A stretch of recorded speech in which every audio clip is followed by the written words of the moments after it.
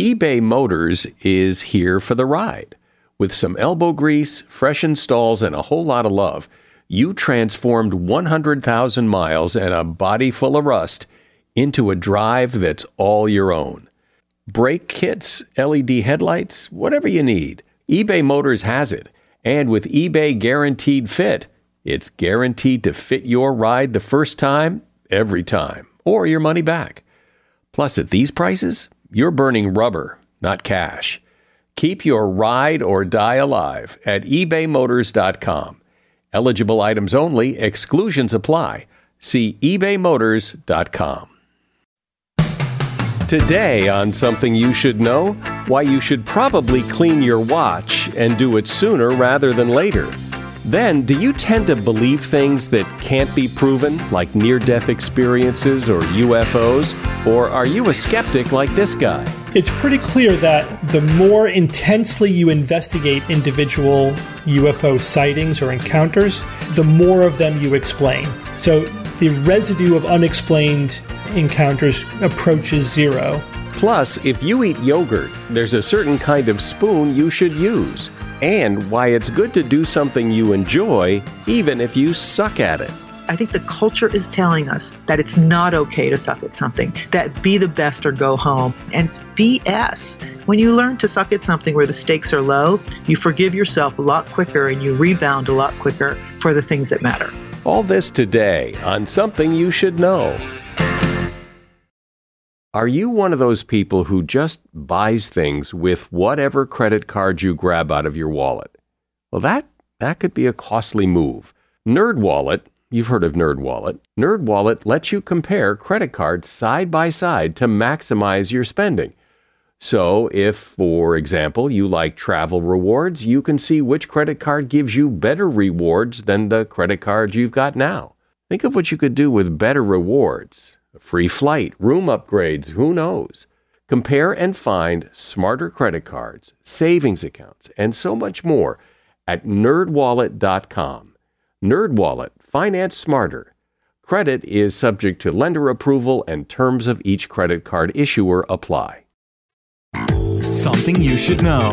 Fascinating intel, the world's top experts, and practical advice you can use in your life. Today, Something You Should Know with Mike Carruthers. Hi, welcome. You know, one of the first things I did this morning that I never do is I cleaned my watch and my watch band because according to a new study, watches are on average 3 times dirtier than toilet seats. And this was research conducted by Tick Watches. They swabbed 10 different kinds of watches to test for bacteria, yeast, and mold. Fitness watches were the dirtiest, you know, the kind of watch that tracks your steps and such. They were up to 8 times dirtier than a toilet seat, and leather watches were the least germy. The recommendation is that you clean your watch at least once a month, and that might involve soaking the band or maybe having it professionally cleaned. And if it's not waterproof, you have to be careful, but it's probably worthwhile to find a way to get it clean. Because I usually wear my watch to bed, and then I realize that I often have my hands and wrists near my face when I sleep, and my watch is often coming in contact with my pillow when I sleep, and the pillow is where I put my face, and that's kind of gross. So now I wash my watch. And that is something you should know. The word skeptic is interesting. Sometimes being skeptical is a good thing, like when you get that email from the Nigerian prince who wants to give you several $1 million. It's probably good to be skeptical. But other times, people are said to be too skeptical. You have no faith. You're not trusting. You're so skeptical. But generally speaking, skepticism is probably a good thing. And there are people who self-identify as skeptics and proud of it. One of them is Steve Novella. Steve is the host of the podcast, The Skeptic's Guide to the Universe, which he's been doing for a very long time. And he's the author of a book with the same name, The Skeptic's Guide to the Universe. Hi, Stephen. Thanks for coming on. Hi, thanks for having me.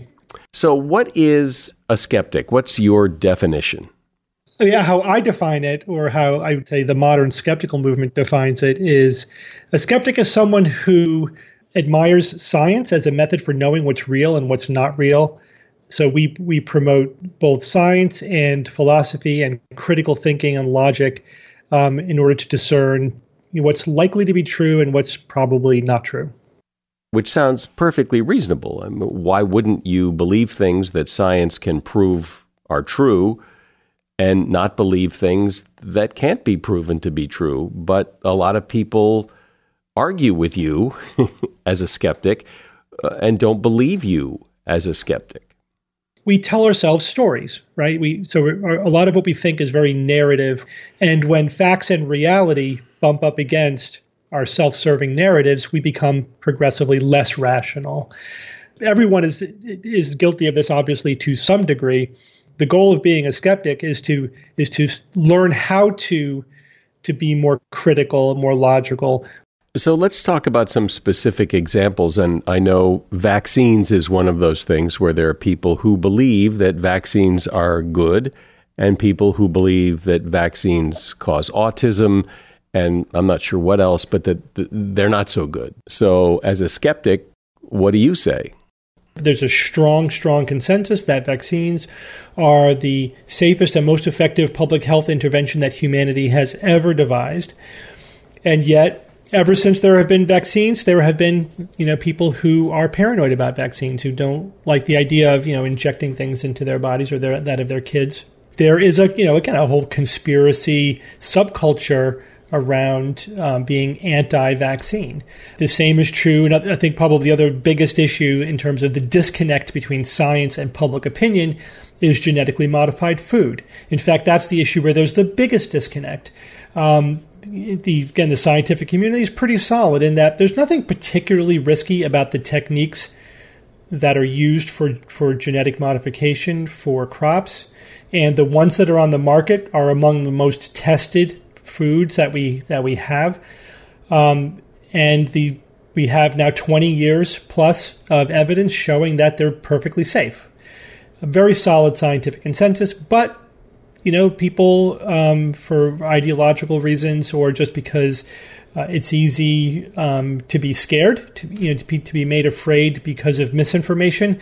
It's a lot harder to reassure people by correcting that misinformation. And so, because there's been essentially a political movement demonizing genetically modified foods, they've put a lot of misinformation out there into the public. And part of what we do as skeptics is try to correct that. Say, well, actually, here's the published studies, here's the facts and evidence. This claim is demonstrably wrong. That claim is demonstrably wrong. So if you want to listen to the evidence, here it is. I think the problem people have with what you just said is, a couple of things. First of all, science says a lot of things. Here are the studies. Here's what the science says. And a couple of years later, they go, oh, whoops, science was wrong. Now here's what the new science says. So why should I believe your science now when a couple of years from now, there may be something else that comes along and says, well, that was wrong. Now believe us. Now believe us. And the other thing is, I think people like stories. They like to hear human stories, not just scientific data. And when somebody knows a guy who knew a guy where something happened to him and look what happened, and it flies in the face of the science that you're talking about, that kind of anecdotal evidence people take to heart. There's many reasons why anecdotes or just stories are inherently unreliable. We tend to cherry pick them, right? We tend to interpret and remember the ones that support what we already believe or what we want to believe. They're not systematic. We'll tend to dismiss or ignore or not even notice the negative evidence or the disconfirming evidence. And we can't control for all the possible variables that could be affecting it. Like we don't know if it was a coincidence that whatever it is you're pointing to happened. Whereas scientific evidence is controlled and objective and reproducible, et cetera. So that's how we know if something is actually true. But psychologically, we're very compelled by stories. We are, a storytelling species. And that's just the way that's human psychology. That's the way we're hardwired. And so it's very hard to ignore that. If somebody says, oh, I tried that medicine, it made me deathly ill. It's hard to ignore that piece of evidence, even though it's completely anecdotal. It may have been a coincidence, may have had nothing to do with the medication, or maybe it's just a 1 in a million, side effect. There's no substitute for objective data. And so again, you have to, deliberately step back from even your own experience. You have to recognize that even my own anecdotal experience isn't definitive. It's quirky. It's, it could be a coincidence. It's biased. And so I'm not going to listen to that over scientific evidence. If it contradicts the scientific evidence, then chances are I'm wrong. And it's just hard to say. It goes against all of our evolved psychology. I consider myself a skeptic and have done quite a bit of reading on this. And the sense I get is what it comes down to is, and this is perhaps oversimplifying, but if you can't prove it, if you can't prove something scientifically, then you can't claim it's true. And well, you can claim it's true, but it doesn't mean it's true. It's just your story because there's no science behind it. And I think one of the areas where this gets very tricky is religion, because you can't prove God scientifically, but people aren't going to go, well, I guess there's no God. Yeah, I mean, this is where we get into epistemology, the branch of philosophy that deals with how we know what we know.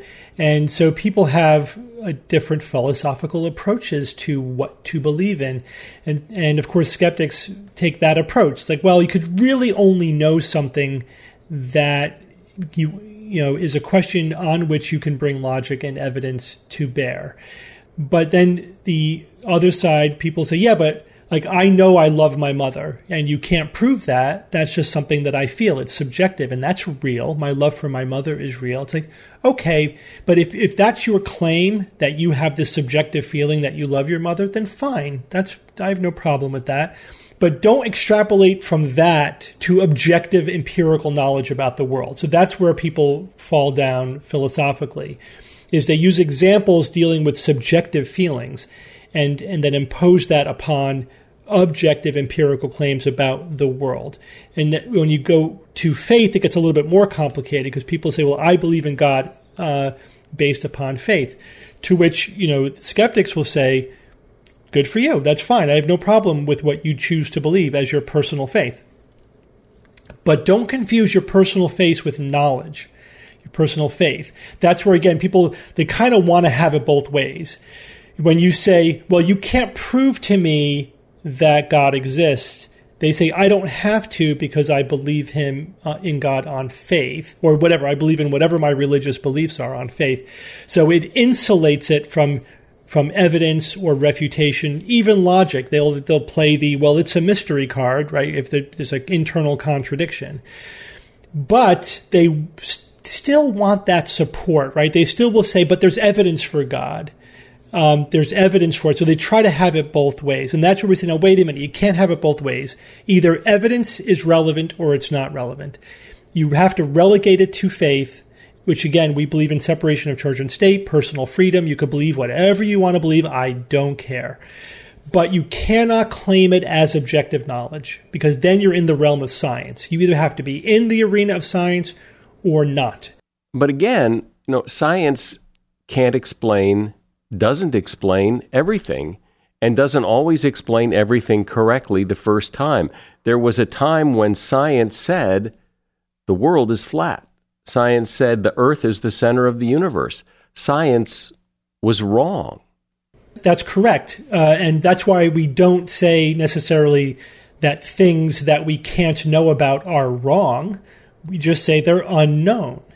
Or if you make a claim that where science cannot be brought to bear for whatever reason, there's a phrase we say that it's not even wrong. Being wrong is actually, you have to be in the arena of science and even to be wrong. Being wrong in a way is a virtue. It means you have proposed a falsifiable hypothesis. The fact that it was falsified doesn't make it any less scientific. But if you say something that is squirrely or is sort of insulated from evidence or is not, logically consistent, it may not even have the benefit of being wrong. But in that case, we don't say it's wrong. We say, well, you just proposed something that's unknowable. And that's different. And again, you could believe whatever you want, but that's outside the realm of science. Now, it may be inherently unknowable, like we'll never know about it because it's not something we could ever really, almost by definition, investigate. Or it may be something that we can't know now because we simply don't have the technology or the background knowledge. And so we just sort of put that on hold. It's like, well, that's not something that we can currently test. But as soon as somebody figures out a way to test it, though, then it fully enters the arena of science. And so there are lots of things like that now. Like, for example, although this is a little bit controversial, but like some people think we can't really disprove string theory. It's a theory about the ultimate nature of the universe, and theoretical physicists are still struggling to find a way to really definitively test whether these ideas are correct or not. And so it's only sort of a quasi-theory for now. But yeah, it's one of those philosophical things where you have to be careful not to confuse something which is currently unknown with something that with being wrong. And careful scientists will police their own language when they say they won't necessarily like that doesn't exist. They'll say there's no evidence that exists, or there's no reason to conclude that it exists. That's different than concluding it doesn't exist.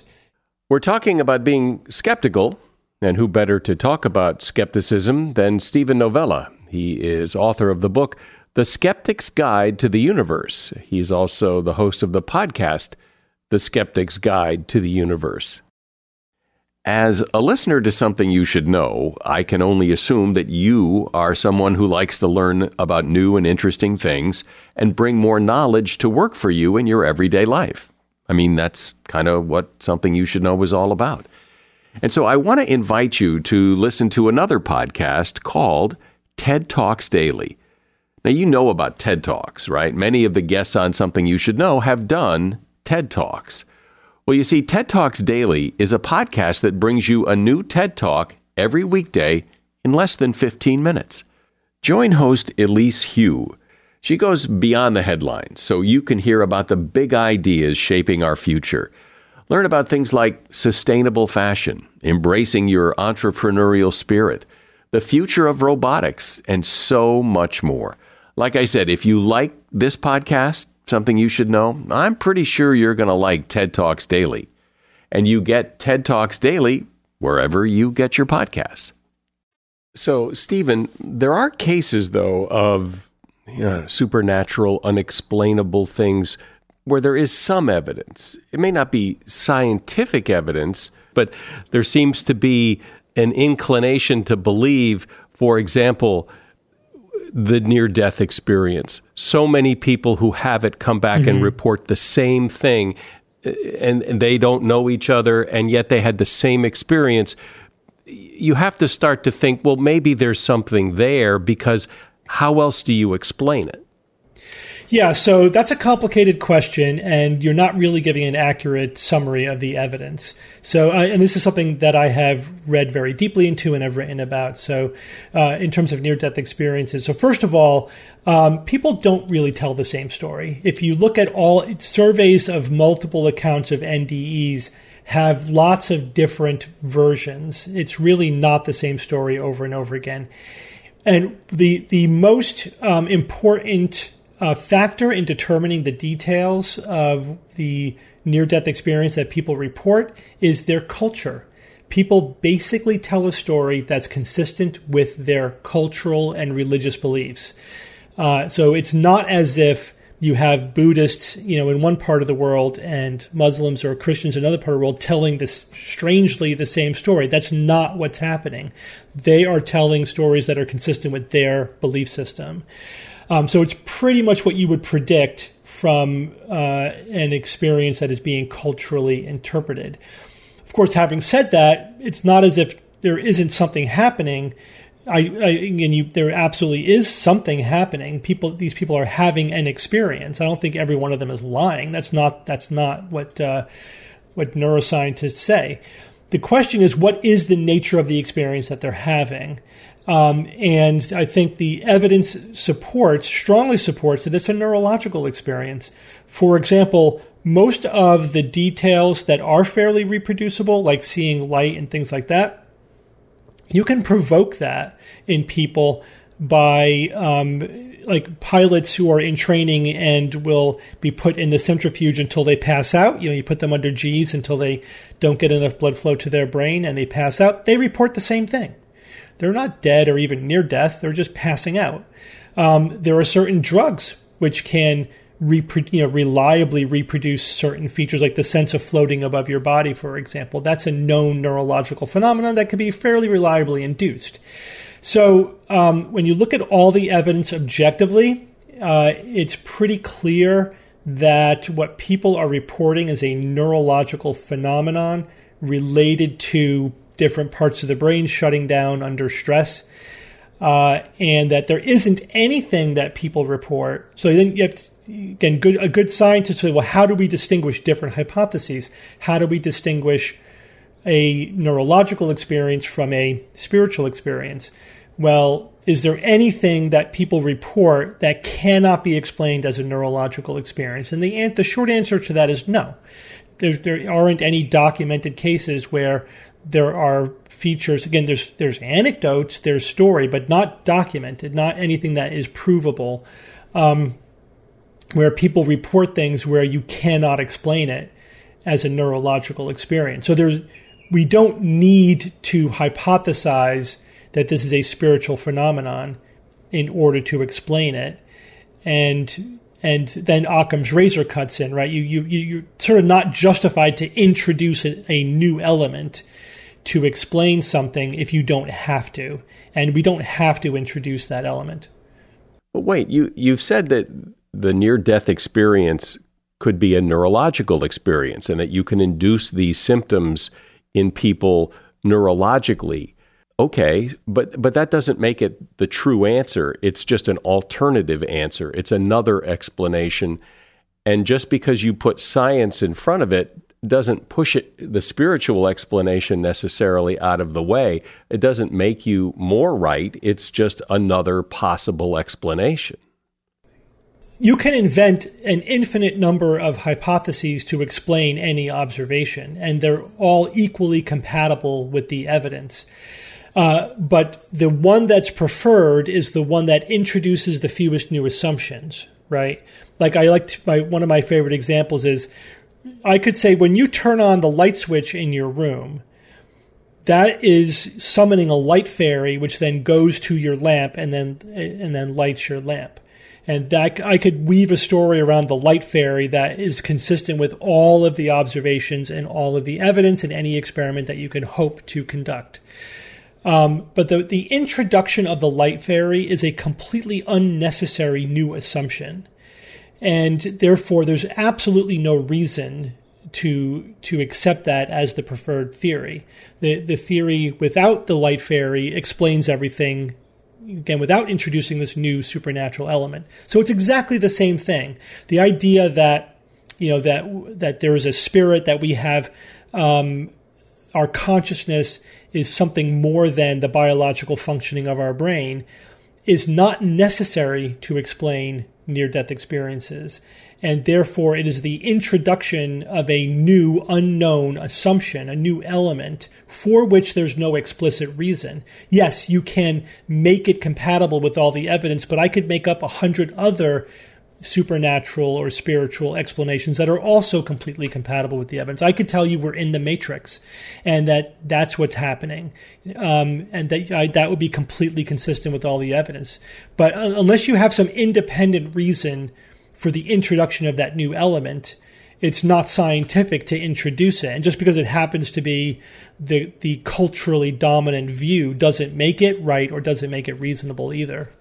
So before we go, we certainly have to introduce the idea of UFOs, because this is one of the things that skeptics and non-skeptics argue about all the time because of supposedly Area 51 and people have been abducted.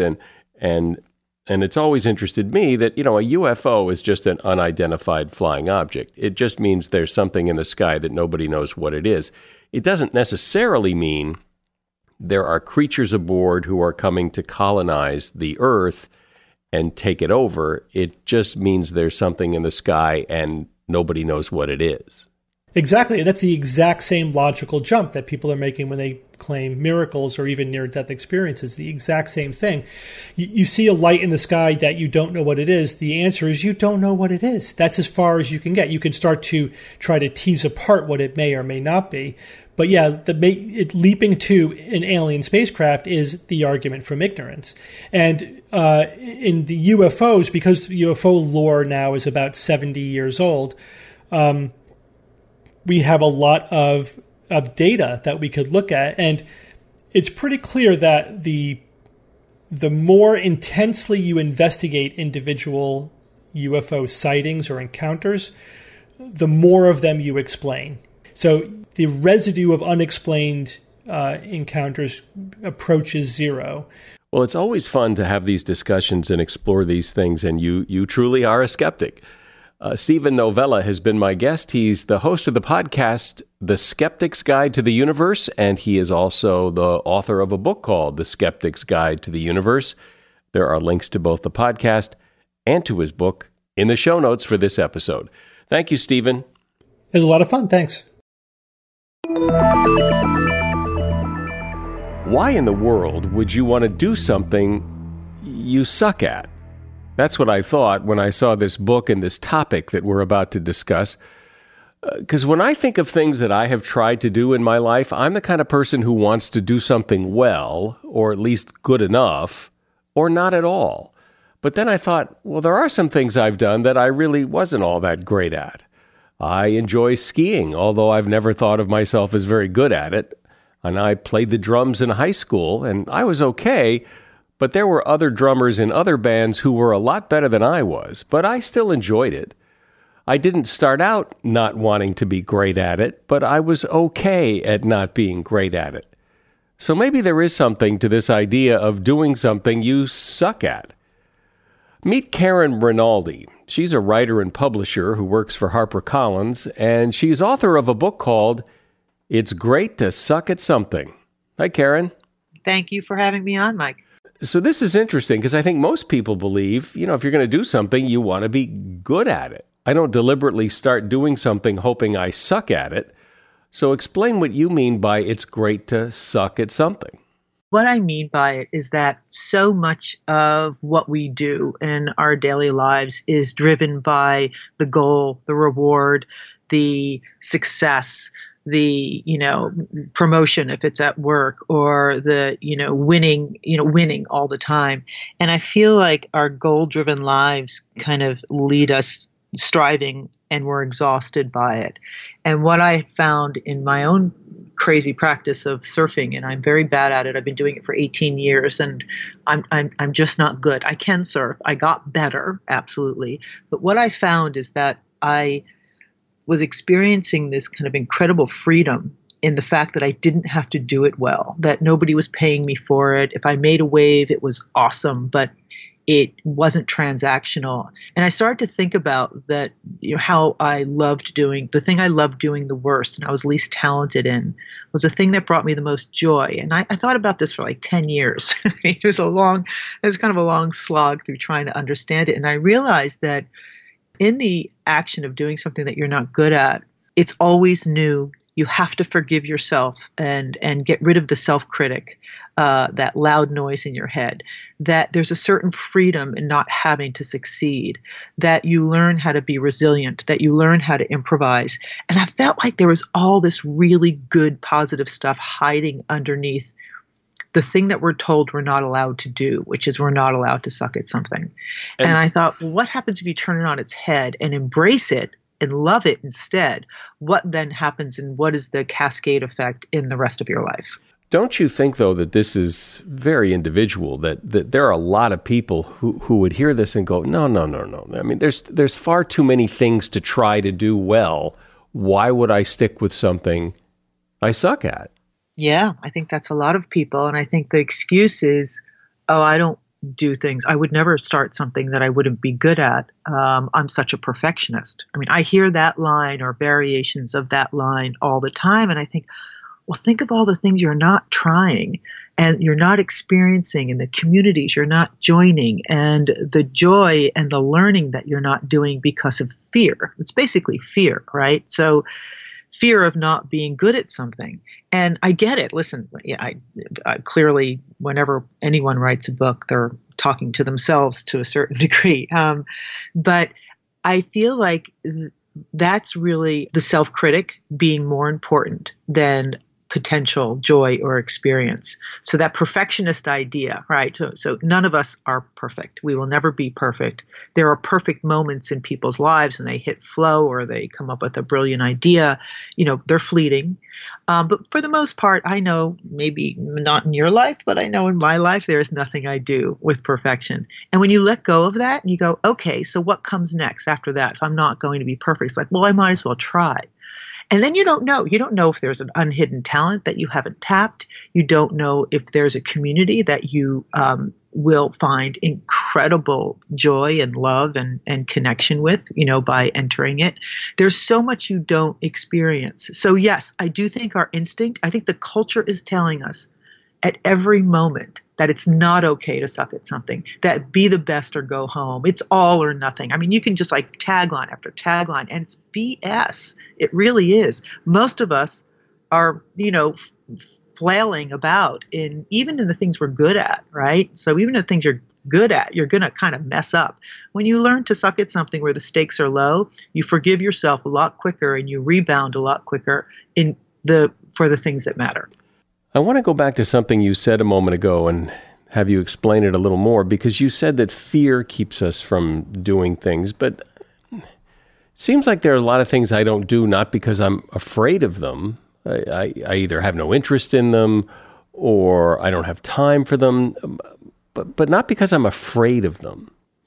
Well, then if it's something you're not interested in, then that's a non-starter. The people ask me, well, what do you mean? How do you find this? And I think, well, if you can fantasize about something you've always wanted to do, let's just take, and people will say, singing in public, dance. A lot of people are terrified to dance, but they want to dance, but they're afraid to dance because they're afraid they're going to look foolish.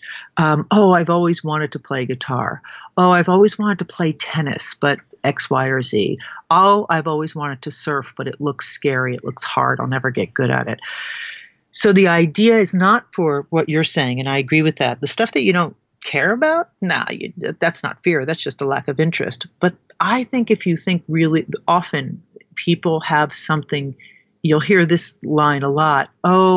I've always wanted to, ...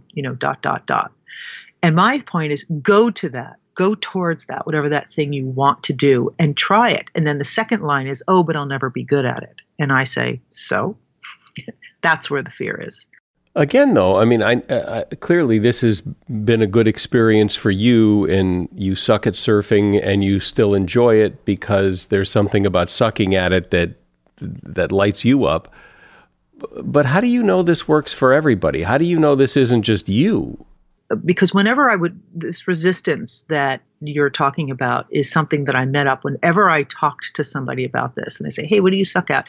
They would kind of shift and get nervous. And I thought, well, I'm not going first. I'm not saying where I'm coming up with this idea and this philosophy, right? I had to come clean. So I thought, so I wrote this essay for the New York Times. It's great to suck at something. And it was about me surfing. And I posted a video of me surfing, which, people in the lineup would know that I surfed not well or badly or like a kook, but, people heard that I surfed and they thought it was really cool because they think surfing's cool. But when I surf, it's not cool.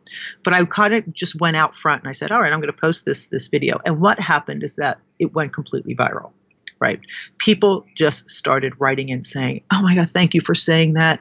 And no one was talking about surfing. Everybody was saying, I'm 70 years old and I love ancient languages and I'm learning Latin and Greek and I'm really bad at it. Or I play golf and I'm, and people just came forward with their stories. So really it's experiential. So I get stories every day via Facebook, emails, social media, phone calls of saying, I want to tell my story about sucking. It gives people permission to not be a master. But generally, you don't start out doing something. You didn't start out surfing thinking, well, I can't wait to really I can't wait to suck at this. You probably started out doing it as most people start anything like this, thinking, I might really be good at this, right? You need a little bit of delusion to enter any new activity, right? Because you have to say, well, I might be good at this.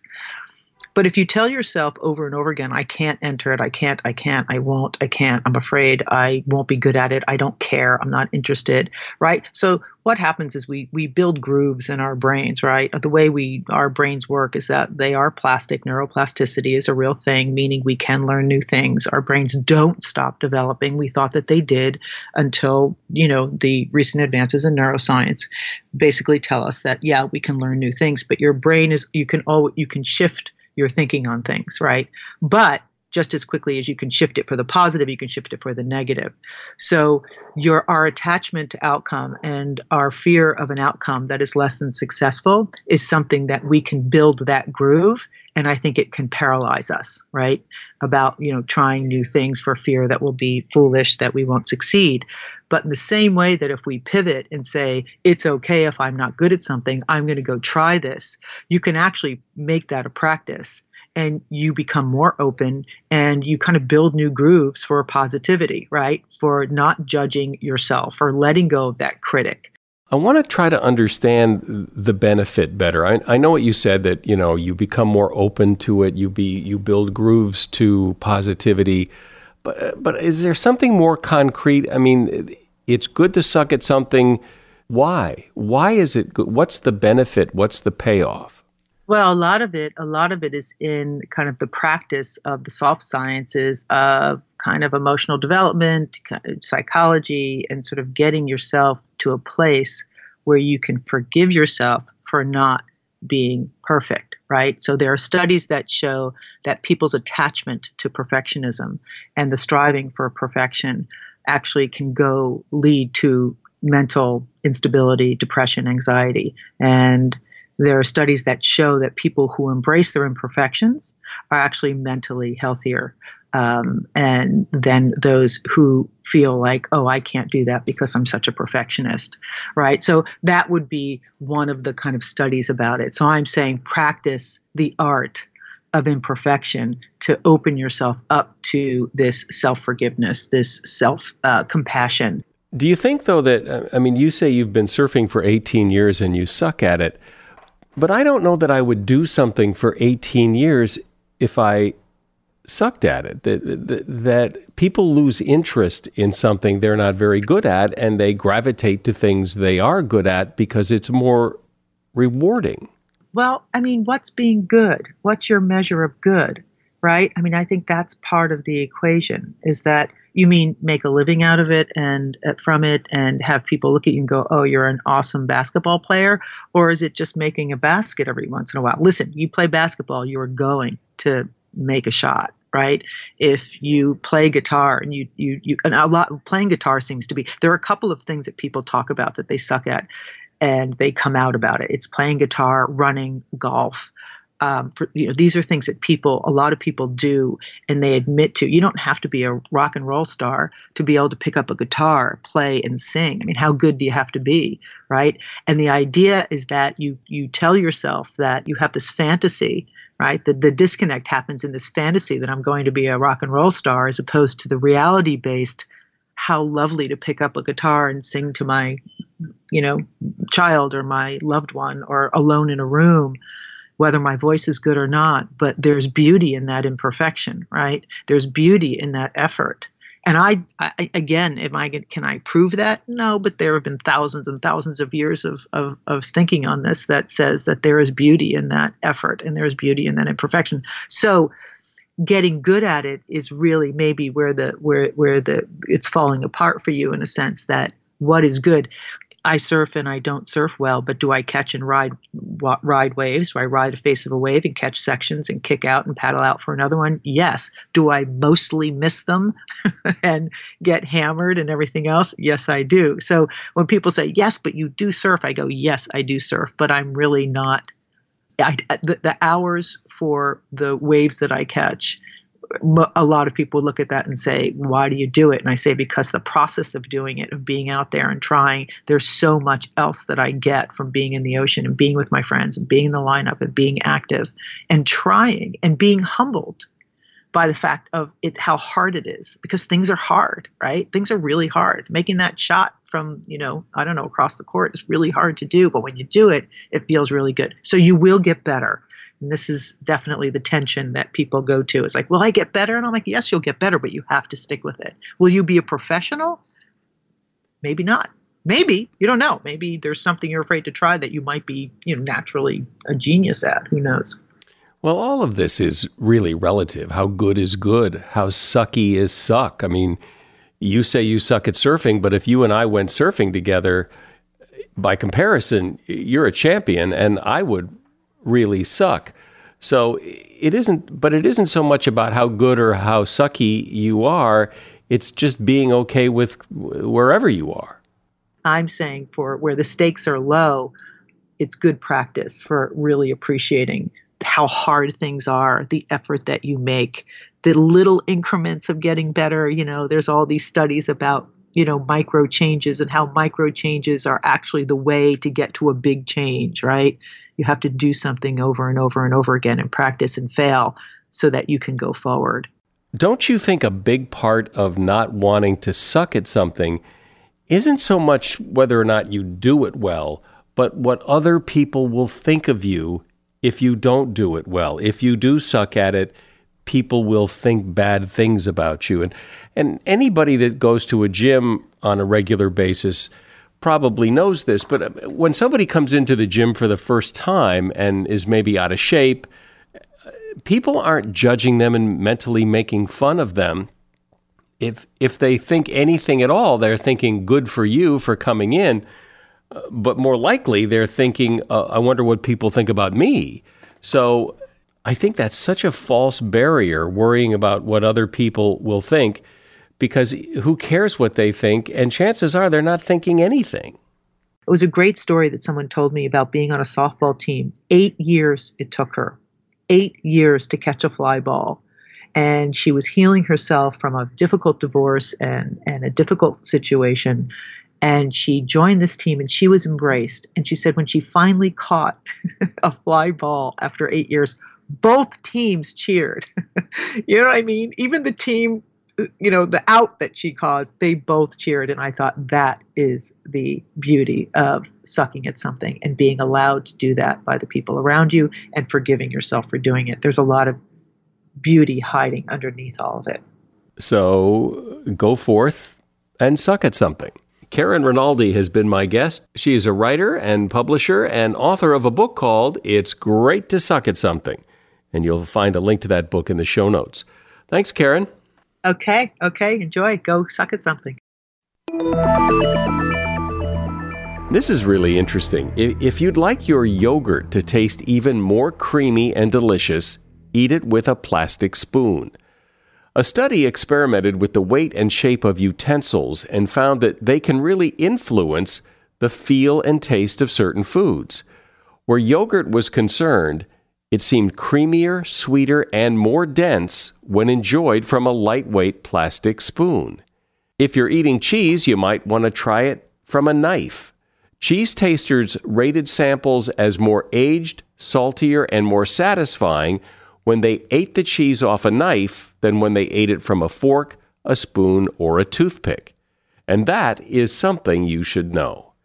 I'm sure there's someone you know that would appreciate this podcast, so please take a moment and share it. I'm Mike Carruthers. Thanks for listening today to Something You Should Know. The Bigger Pockets portfolio of podcasts are worthy of your investment. We're having a real conversation as real estate investors. New episodes available every day. It's important to buy where it makes money and not necessarily where you want to travel to. Bigger Pockets, On the Market, Rookie Real Estate, or Money Podcast. The purpose of flipping is to create more cash so then you can reinvest into other types of properties. The Bigger Pockets Podcast, on YouTube or wherever you listen.